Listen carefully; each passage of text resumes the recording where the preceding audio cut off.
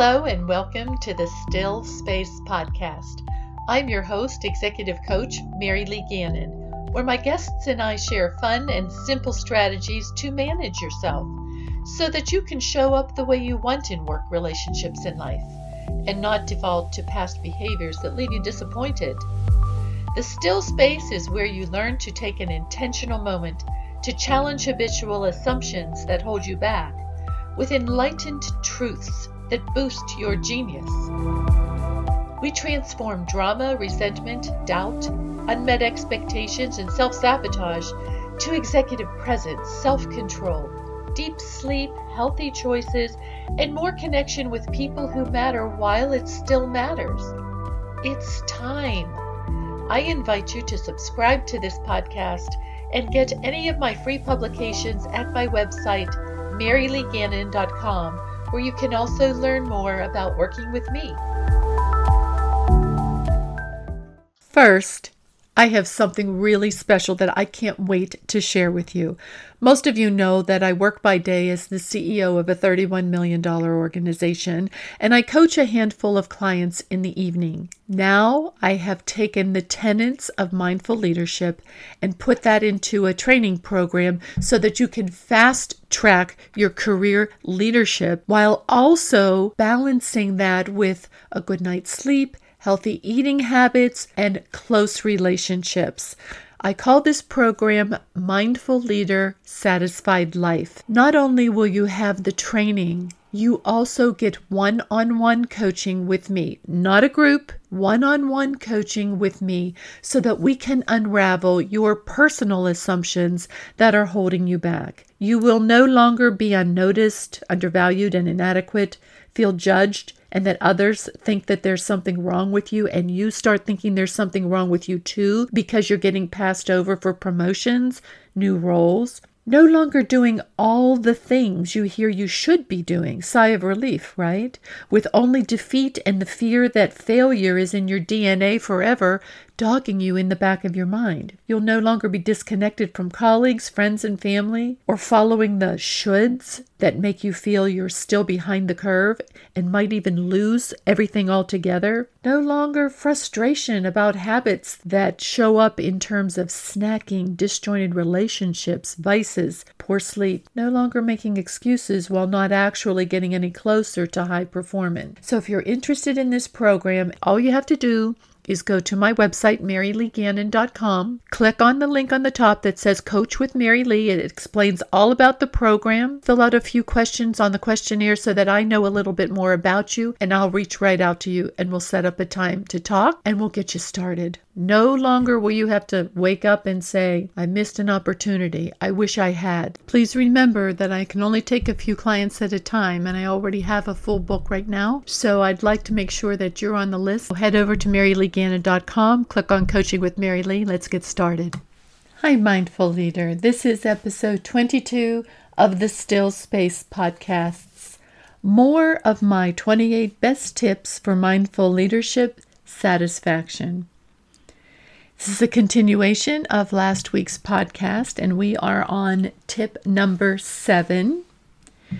Regret is only constructive if you make peace and move on. Think about things that you regret. Have you been regretting them for a long time? Do they get in the way of your peace? I used to carry a lot of regret for who I wasn't as a mother when I was under a lot of oppression. I was in an abusive marriage. I was trying to get divorced. We were poor. We went from the country club life to public assistance. And I felt very under-resourced as a mom, emotionally and practically. I became needy with my children. I knew I wasn't being at my best, and I still wanted their approval more than they were able to give it. And I've made peace with that over time. My situation when my kids were little was dire. It was very stressful. I was working several jobs, and then I finally got a full-time job and trying to make lunches, trying to make dinner, laundry, do it all. It was hard. It was very hard. And I've gotten to a place where I've forgiven myself for who and what I couldn't be at that time. Now, my children have come along at different paces. Some of them see the growth that I've made. Some of them are very proud of what I've been able to do in my life and in my career to support them. And they still sometimes have times when they think back and they wish I could have, wish I would have. I was definitely there. I was present for everything that they were involved in, physically, emotionally. Sometimes I wasn't as present because I was so worried all the time, anxious all of the time, and I have regret about that. However, I can't continue to look back and regret something that I can't change. I've learned over time that when we can accept ourselves, even when we're not at our best, and I wasn't at my best, but I was extremely responsible, and I was present, and I was very much on top of everything that all of the kids were doing. Sometimes I just didn't have a whole lot of fun doing it. Sometimes I wasn't fun to be around. I was worried a lot of the time. And I've released that because it's not who I am at my core. It's not who I am today. But if we continue to carry regret around without reconciling and forgiving ourselves first, it doesn't make us happy and it doesn't make us fully present with others. So I think regret is only constructive if you can make peace with it and move on. Of course, regret is present. We can't say that everything we did was the best that we could do all of the time. That's not human. But allow yourself to forgive yourself for regret that you carry around because you can't go back and change that. All you can do is look at where you are today and be the person that you're proud of. Be the person that you want to be today. Tip number 8. Fear-based leadership avoids risks, seeks to blame, and kills cultures. I know that you know fear-based leaders. Those are the ones who are in your face. Those are the ones who are talking all the time at meetings. They need to be heard. Those are the ones that have to be right instead of getting it right. Those are the people that intimidate you. Those are the people that make you afraid. That fear-based leadership leads to a fear-based culture. So how do we not be fear-based leaders? Well, we have to be very secure in ourselves and work mindfully with mindful practices, mindful passages that we read in books, mindful continuity in our lives, so that we can release fear. Because the people that are fear-based in their leadership, they are imposters. They are afraid at some point someone's going to find out that they're not really deserving of where they are, that they can't do what they need to do, that they won't be successful. They actually deep down inside doubt themselves and are cynical about themselves. This does not make for sound leadership.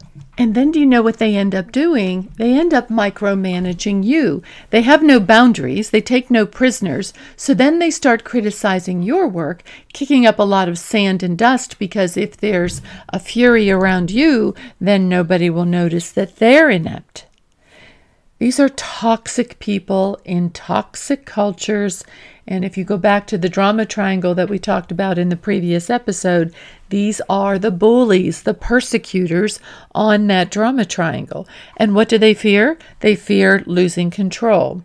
So there's a way to manage the fear-based leader, and that is to understand that they are constantly afraid. So you want to pacify them by letting them know that you have their back. I know that you said that you are interested in this. I just wanted to report on this to you because I know it's important to you, especially if this person is your boss. You have to find a way to coincide with them. Constantly reinforce that you have their back, because they are not going to change unless they're like you, working on building their self-awareness, their ability to self-regulate, and their ability to self-accept. Most of the time, they don't even see this. Fear-based leaders have very low self-awareness. I've had many instances in my careers where I have had confrontations with fear-based leaders. They've not typically been my bosses.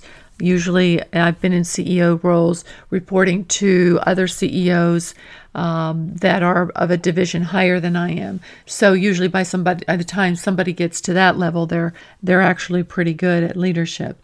But I've had colleagues that have been lateral to me that I have had some confrontations with.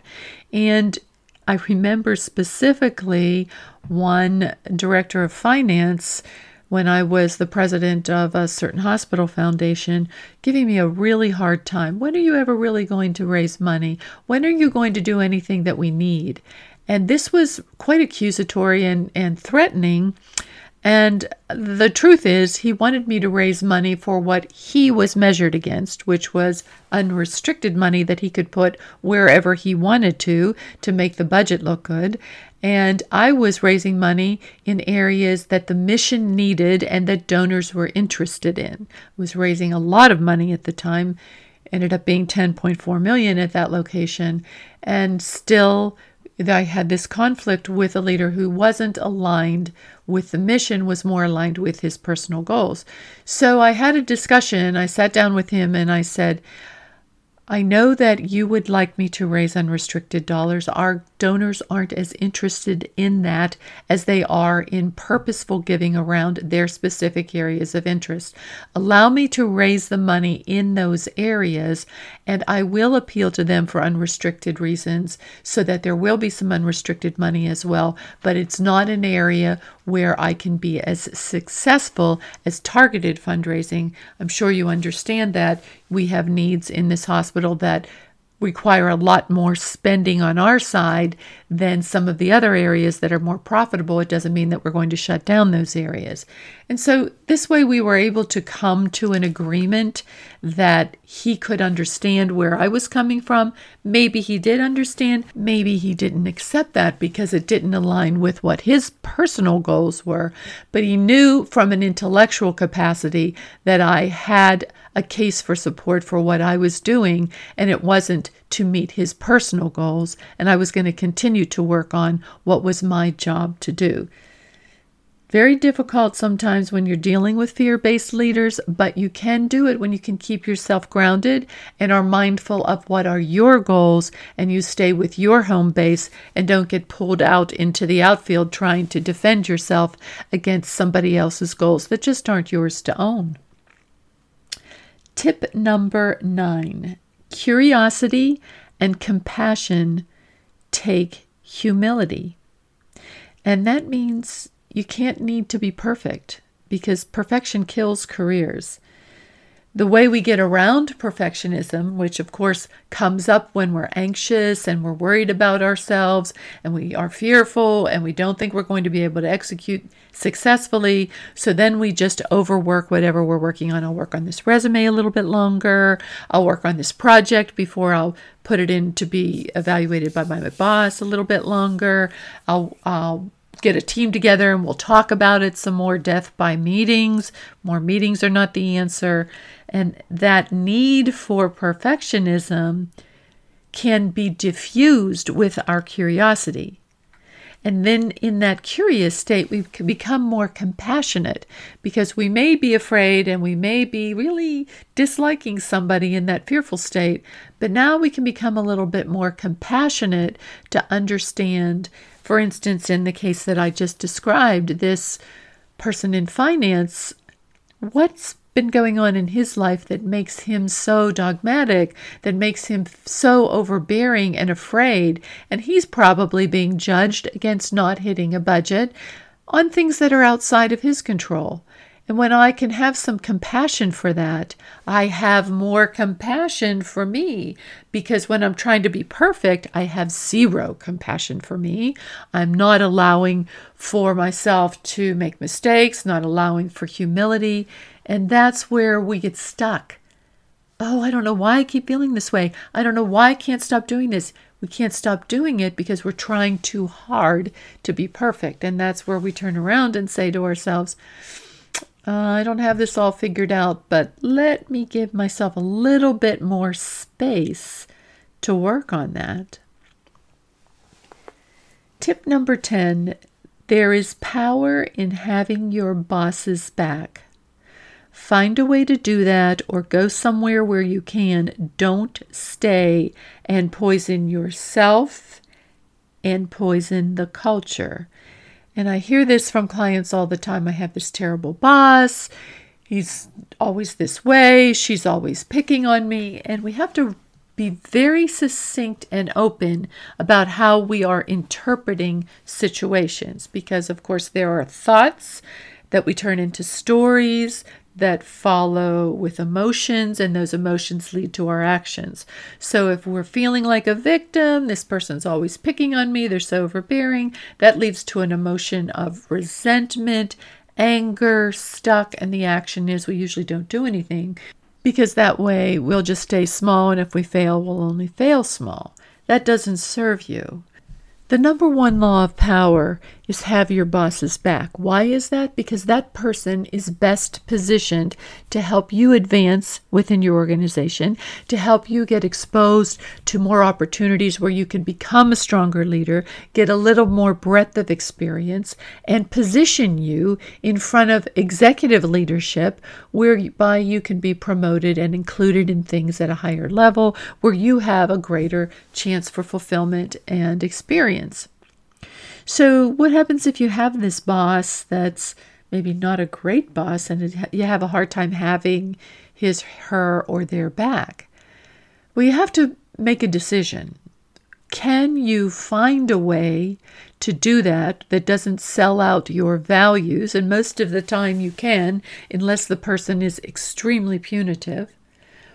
Or do you need to leave? Because you don't just stay, not have their back, and poison the culture. Then you become toxic and you will never be fulfilled. You will never advance. You won't get promoted. You'll just become more resentful and hateful. And that is dendritic. Everything that shoots out from that will be hateful and angry. And that's not a way to live. That you don't deserve to live that way. So when you have your boss's back, that means you are constantly invoking trust. You are showing them that they can count on you. I know you said that you wanted this, so I wanted to show this to you and make sure that it's in alignment with what it is that you want. You had stated at this meeting that this is our priority. I'm working on this, and I have this other thing that I need to work on, but I want to make sure I'm meeting that priority. Which one would you prefer that I focus on? That constant going back and making sure that you're in alignment with where that leader is headed shows that person that they can trust you. And when they know that you can be trusted, you become a confidant. You have their back. They know that. And they expose you to more, they position you better, and it's just happier for you. So having your boss's back, I encourage you to think of that as like having your own back. And if that person is just so egregious that you can't even envision that, then it's time to move on. Don't stay and poison the culture, because you will only poison yourself. Tip number 11. Good people leave organizations because of bad managers who don't position them to learn and advance. Mediocre people leave organizations for $1 more an hour, free lunch, and a pool table in the break room. If your organization isn't positioning you to learn new things, to advance, it might be time to look for another organization. And I do not encourage people to leave secure roles. But if you are doing the same job today as you were doing 5 years ago, eventually the organization could eliminate that position and hire somebody younger and pay them the same thing. This is why you want to be constantly building your bandwidth of skills. And most good organizations know that they need to provide you with those opportunities, or you will leave. So assess the organization's capacity to meet your career ladder needs. If you go into an organization and you're really excited about the role, a good question you may ask on the interview is, where might you see me in 3 years? What might I be doing differently in 3 years? Make sure there's opportunity for you to grow. And don't be looking for those perks of free lunch, pool table. I mean, that's all great, but that's just to pacify people who are not looking at their job as a career. They're looking for it as maybe a culture or someplace nice to be, but you want to make sure that you also have the opportunity to learn and grow. I've managed a lot of people in my time, and the good people I've been able to secure by constantly bringing them into my inner circle, letting them know how I'm thinking, how I'm planning, involving them in the planning process, positioning them to be at meetings in leadership roles so they get the experience of being there, getting exposed to things that they might not otherwise have. When an employee knows that you have their back, this is converse to what we've discussed in the previous tip. Have your boss's back, but also have your team's back. And by that I mean not just support them in a conflict, and I've been in conflicts where managers come like a mama bear and are protecting their staff. That's not good leadership. That's conflict-based and fear-based leadership. I'm talking about making sure your employees are exposed to things where they can get new knowledge, new tools for their tool belt, new opportunities to learn how to think and execute and design. That's the type of exploration that employees want that will keep them in your organization so they see where they might go. Tip number 12. A people hire A people. Ask for their insight and get out of their way. B people hire C people and micromanage them. I'm sure you've seen this. You've seen really good leaders who surround themselves with people who may have their weaknesses as their strengths so that they can be supportive and help them. They're constantly deferring to them and asking their opinions and treating them with respect.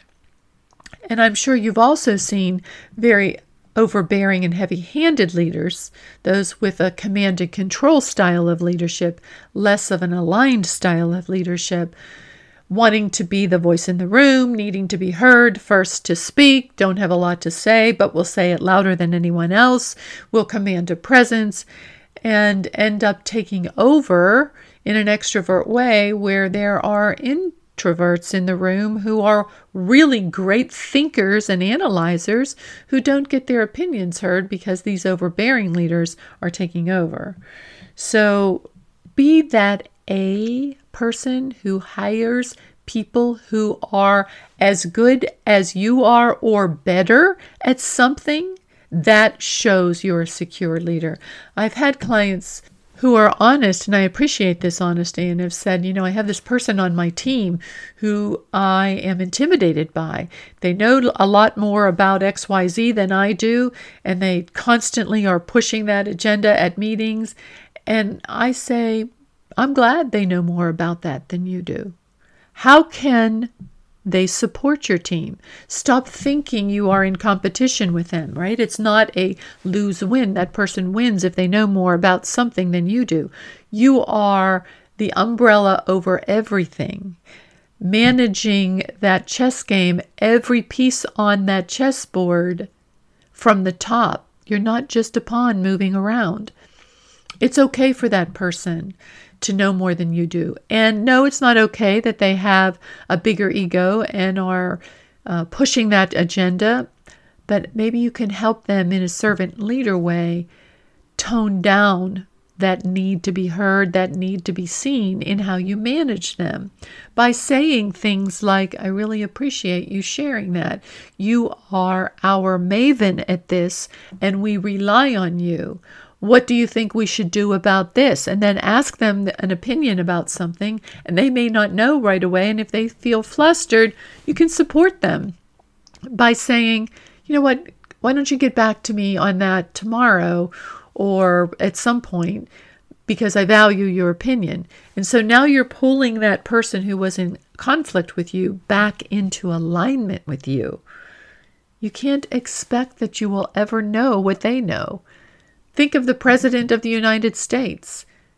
That person has a national security advisor. The president has healthcare advisors, economic advisors, They're not expected to know everything. They rely on people who are better than they are, but don't get into an arm wrestle with people who have talent different than yours. You're not expected to be able to do what they do. You were hired to manage from a higher level, looking over every aspect of a project.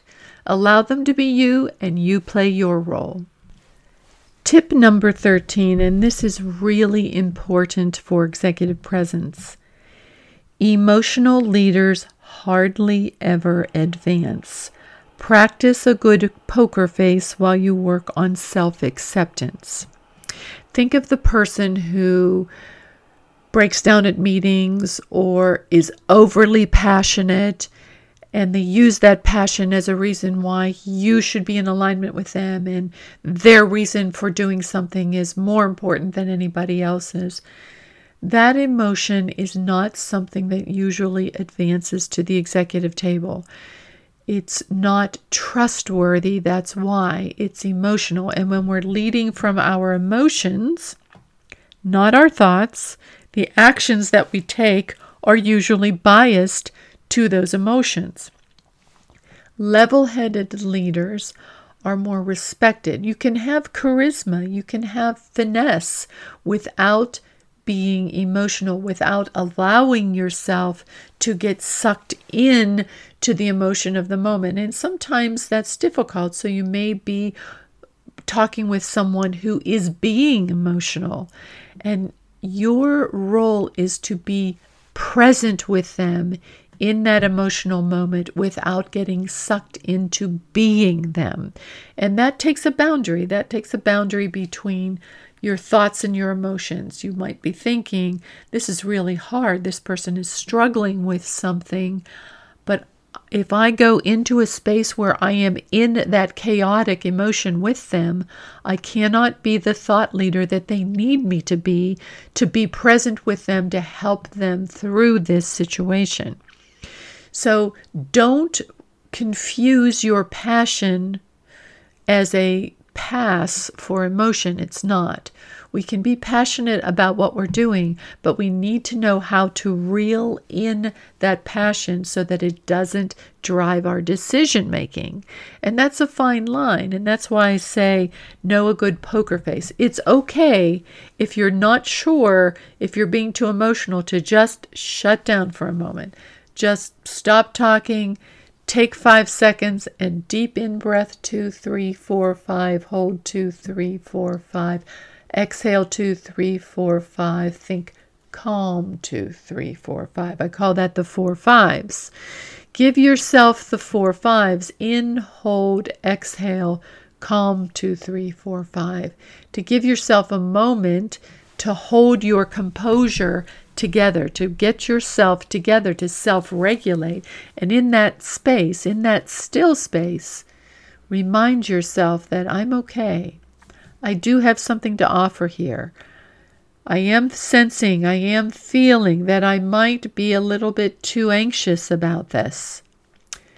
Let me take a deep breath and calm down. And the more you practice this, the more you will be able to execute it in a crisis moment. If you don't practice it and think you can pull it out of your tool belt in a crisis moment, that's very hard to do. And that's where regret comes in, where you're saying, oh, I wish I would have. I wish I had. Mary Lee said I probably should practice mindful daily practices. Maybe I could hold it together. I'm going to start doing that. It's okay. We can start anytime. Can start practicing mindfulness anytime, and it never ends. It's always there for you so that we can better understand our own thoughts and how we translate those into stories and the emotions that follow those stories and the actions we take following that. Tip number 14.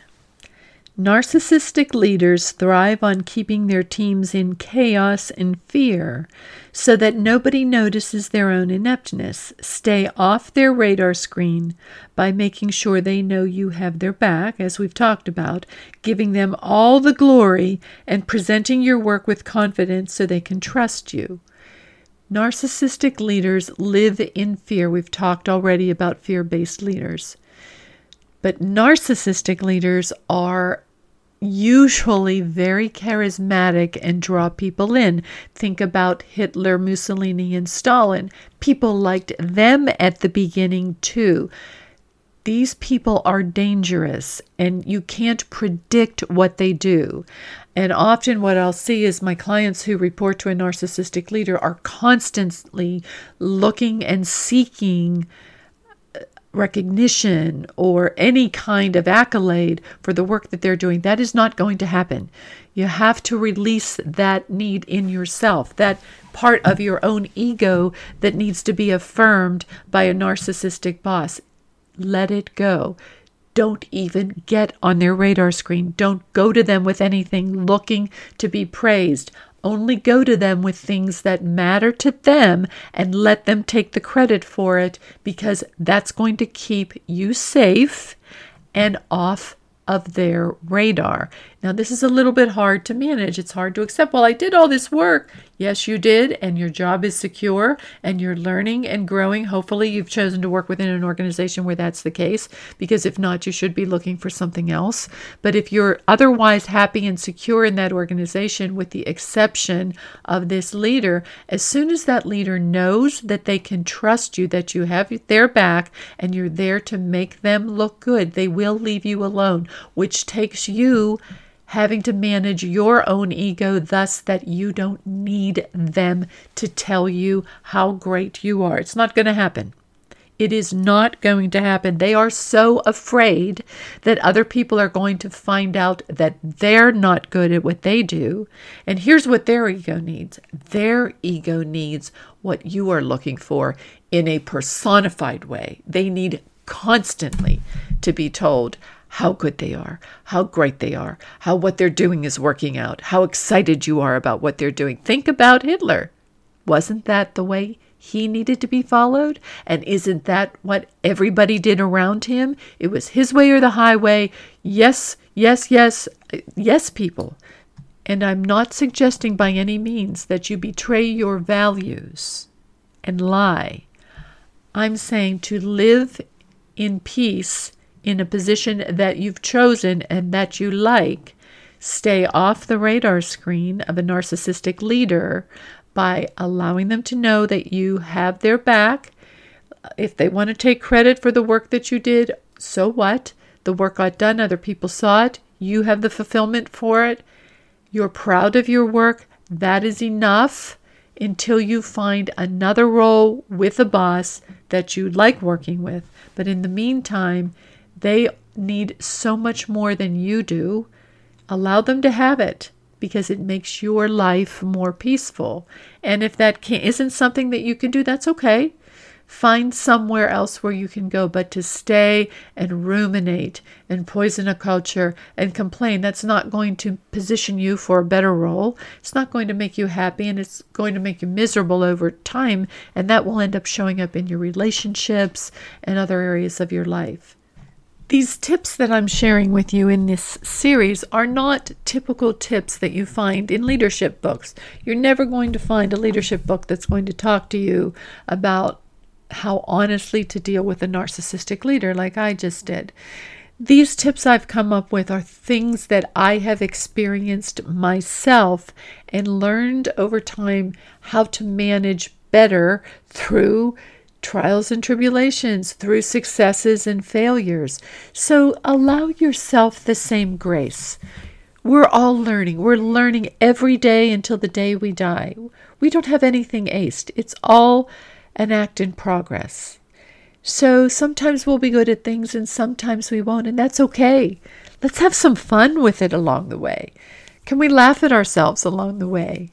I've had some encounters with some people that I wasn't too proud of. I remember being invited into my first executive management table meeting and being pinned down on something that was very important. It was a lot of money that needed to be raised. It was $10.4 million. And when do you think you can do it, Mary Lee? And I was completely caught off guard, and I did not respond well. I looked like a scared and frightened dog. And I was shaking my head and shaking my hands while and stammering. I wasn't prepared. And I was in my mid-30s when I did this, very early in my career. And I said to myself at that time, I will never again be this unprepared emotionally to be asked something point blank. And I made a commitment to myself right there in that moment that if ever again somebody asks me something that makes me feel threatened or that I'm not prepared to answer, I now have a go-to phrase. And what was a good one for me is, I don't have an answer for that right now. Let me put some pen to paper and get back to you tomorrow.